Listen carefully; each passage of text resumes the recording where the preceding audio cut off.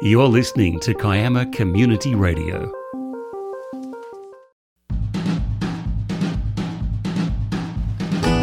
The 2021 elections will be held on the 4th of December, but pre-polling will commence this Monday, the 22nd of November. So now is the time to meet the candidates and hear their positions on the issues affecting our local government area. Kiama Community Radio, in conjunction with the Kiama Central Precinct Committee and the Bugle, brings you a series of unedited interviews with the lead candidate of each of the 7 tickets running for election. The questions were sent to the candidates in advance and their answers were timed. The interviewer is Mark Greaves, Chairman of the Kiama Central Precinct Committee, and the recording is by Diana McLaren. I'm with Councillor Matt Brown, who is the lead candidate on the We Love Kiama, Gerringong and Jamberoo ticket. And we've got some questions to go through, Matt, so that you can speak to the electorate. So first of all, could you tell us about yourself and some background of your involvement in the Kiama community and why you are standing for election as our representative on council? Thanks, Mark, and great to be here. And yes, well, firstly, I'm standing because I think there's some unfinished work for me to do on council. I know and love this area, and I'm looking forward to continuing that work. But for those who don't know me, I'm a very long time local. I grew up here, been to all 3 schools, back to the infant school when it was an infant school, primary school, high school. I was captain of Kiama High, and back in the day I was actually the Australia Day Young Citizen of the Year, back when I was young. Anyway, I had a number of jobs locally here, but my first full-time job was actually working for Kiama Council as the head lifeguard at Surf Beach. It was my first full-time job. I was a musician at the Roo Theatre, playing in musicals such as Quarry, which was written by locals here. This is the first place that I actually fell in love and had my first kid here. And he's 24 now. Raised him here and now raising my second child here. In fact, she caught an amazing wave at Nippers here just last weekend. I was the local MP here and did a lot of things down here, so I have a good understanding of the area. You know, we upgraded the high school, North Kiama bypass, all that amazing work around the Gerringong interchange, the sewer for Gerringong, Geroa and Jamberoo. So a lot of those planning issues are very dear to my heart. Did some further education here, have a Bachelor of Maths, an Honours degree in Law and an MBA. Educated here and did a lot of work here as a local person. And so I think with that education, with that experience, with that love and passion for the area, I think I've got a lot to offer and contribute to the area as a candidate. Thanks, Matt. One of the biggest issues for the Kiama local government area is the tension between urban development and economic growth versus the preservation of green space and the character and heritage of Kiama. Where do you think the balance should be struck on this issue? Well, this is a fantastic question because I think balance is the key word, and trying to get that balance right is the challenge of any person in council or any person in public office. And I don't think there's a magic bullet or a silver bullet to that question. It's really understanding this area, it's understanding the laws, what you can and you can't do in this role, and trying to get that balance right. So I, as Chair of Destination Kiama, really try and work on getting that balance right. So working on getting that economic growth through tourism is something that I and the board work towards. So for example, we are not trying to get heaps and heaps of tourists in here. That used to be the goal of tourism. What we're trying to do is, in a way, get fewer tourists here, but those who spend more money. So what we don't want to do is put a lot of pressure on Kiama through bins and rubbish and pressure on our public toilets, but actually have tourists that come in here spending a good amount of money so we get good quality investments. Things like the Misada, Little Betty's, proper establishments, not just fish and chip shops and ice creameries. We know people want to come down here for fish and chips and ice creams, but we also want to have, good quality investments as well. So it is about getting that balance. We are looking at a whole bunch of ranges of issues, whether it be urban infill or expanding through the hills. Obviously our current policy is urban infill, and that's one that I particularly support, because as Chair of Destination Kiama, we want to make sure that we preserve what's really, really important here, and that is our rolling hills, making sure our farms are viable, because having those beautiful green hills are important, not just for us as locals, but for our visitors as well. So I'm trying to do that as Chair of Destination Kiama and also as a local. Just recently, you might have heard that I'm trying to get our rock pools state heritage listed.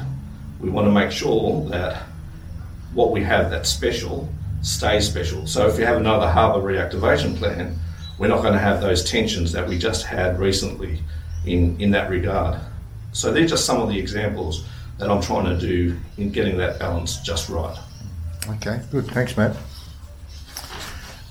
What are the two issues that you would address as a priority if you were to be re-elected? Well, the two main issues that I focus on mostly when I'm in that council really is getting sustainable budgets, and that might sound a little bit boring, but sustainable budgets allow so many things to happen in the community, whether that be cultural activities, whether that be sporting activities, or a whole bunch of other things, as well as some of those other important issues, such as a kinder community. So they're my two main issues: sustainable budgets and a kinder community. In regards to sustainable budgets, we have huge budgetary pressures and issues that we need to resolve. We've got a big one with Blue Haven, and we've got a big site up near the leisure centre where the old nursing home is, a site that needs to be worked at and probably disposed of.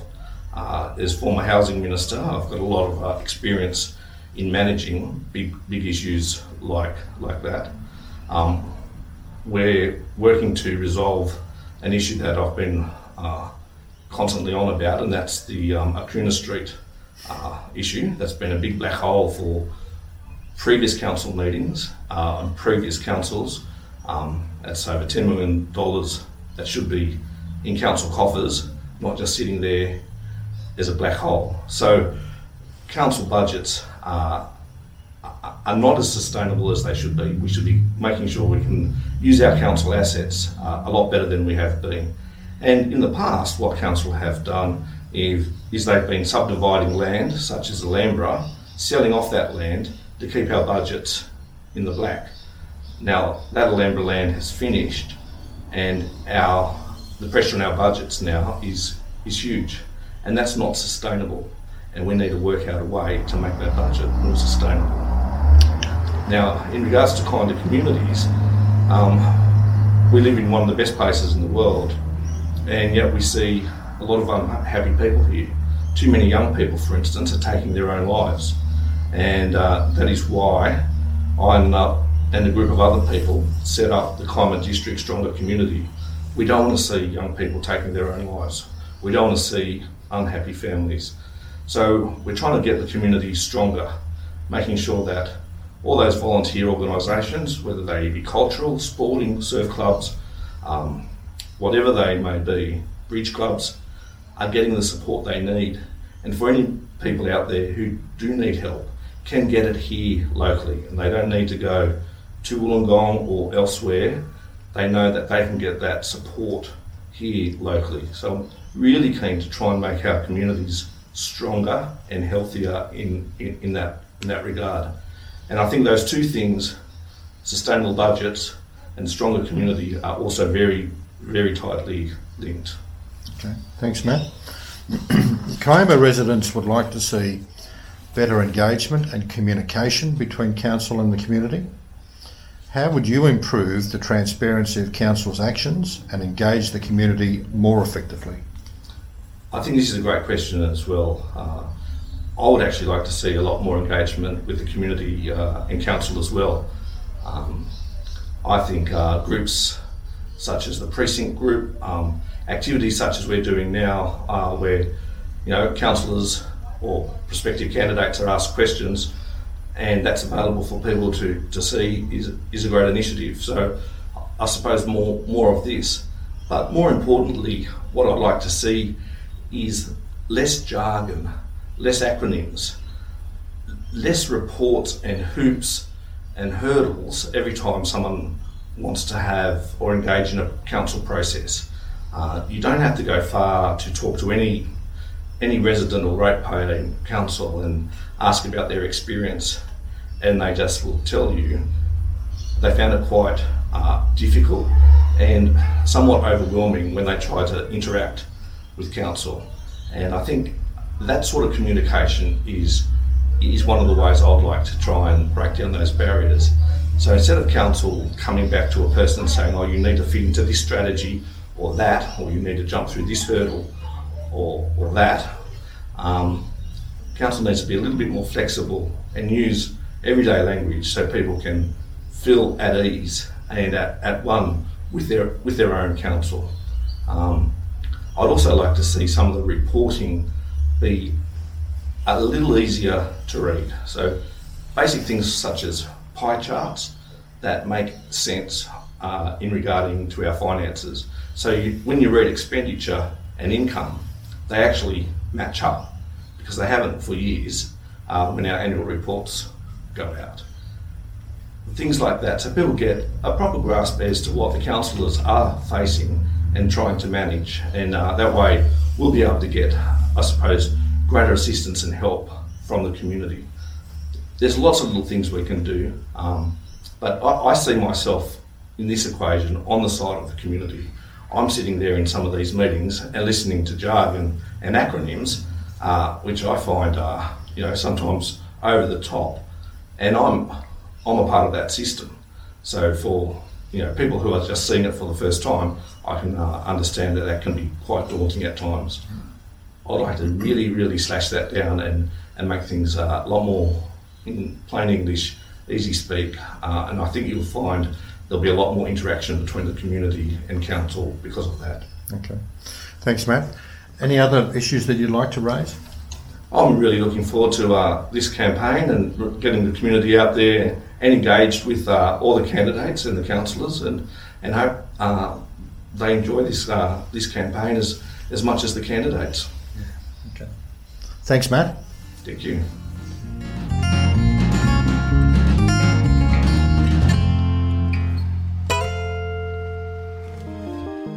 You've been listening to Kiama Community Radio. The views, information or opinions expressed during this segment are solely those of the individuals involved and do not necessarily represent those of Kiama Community Radio.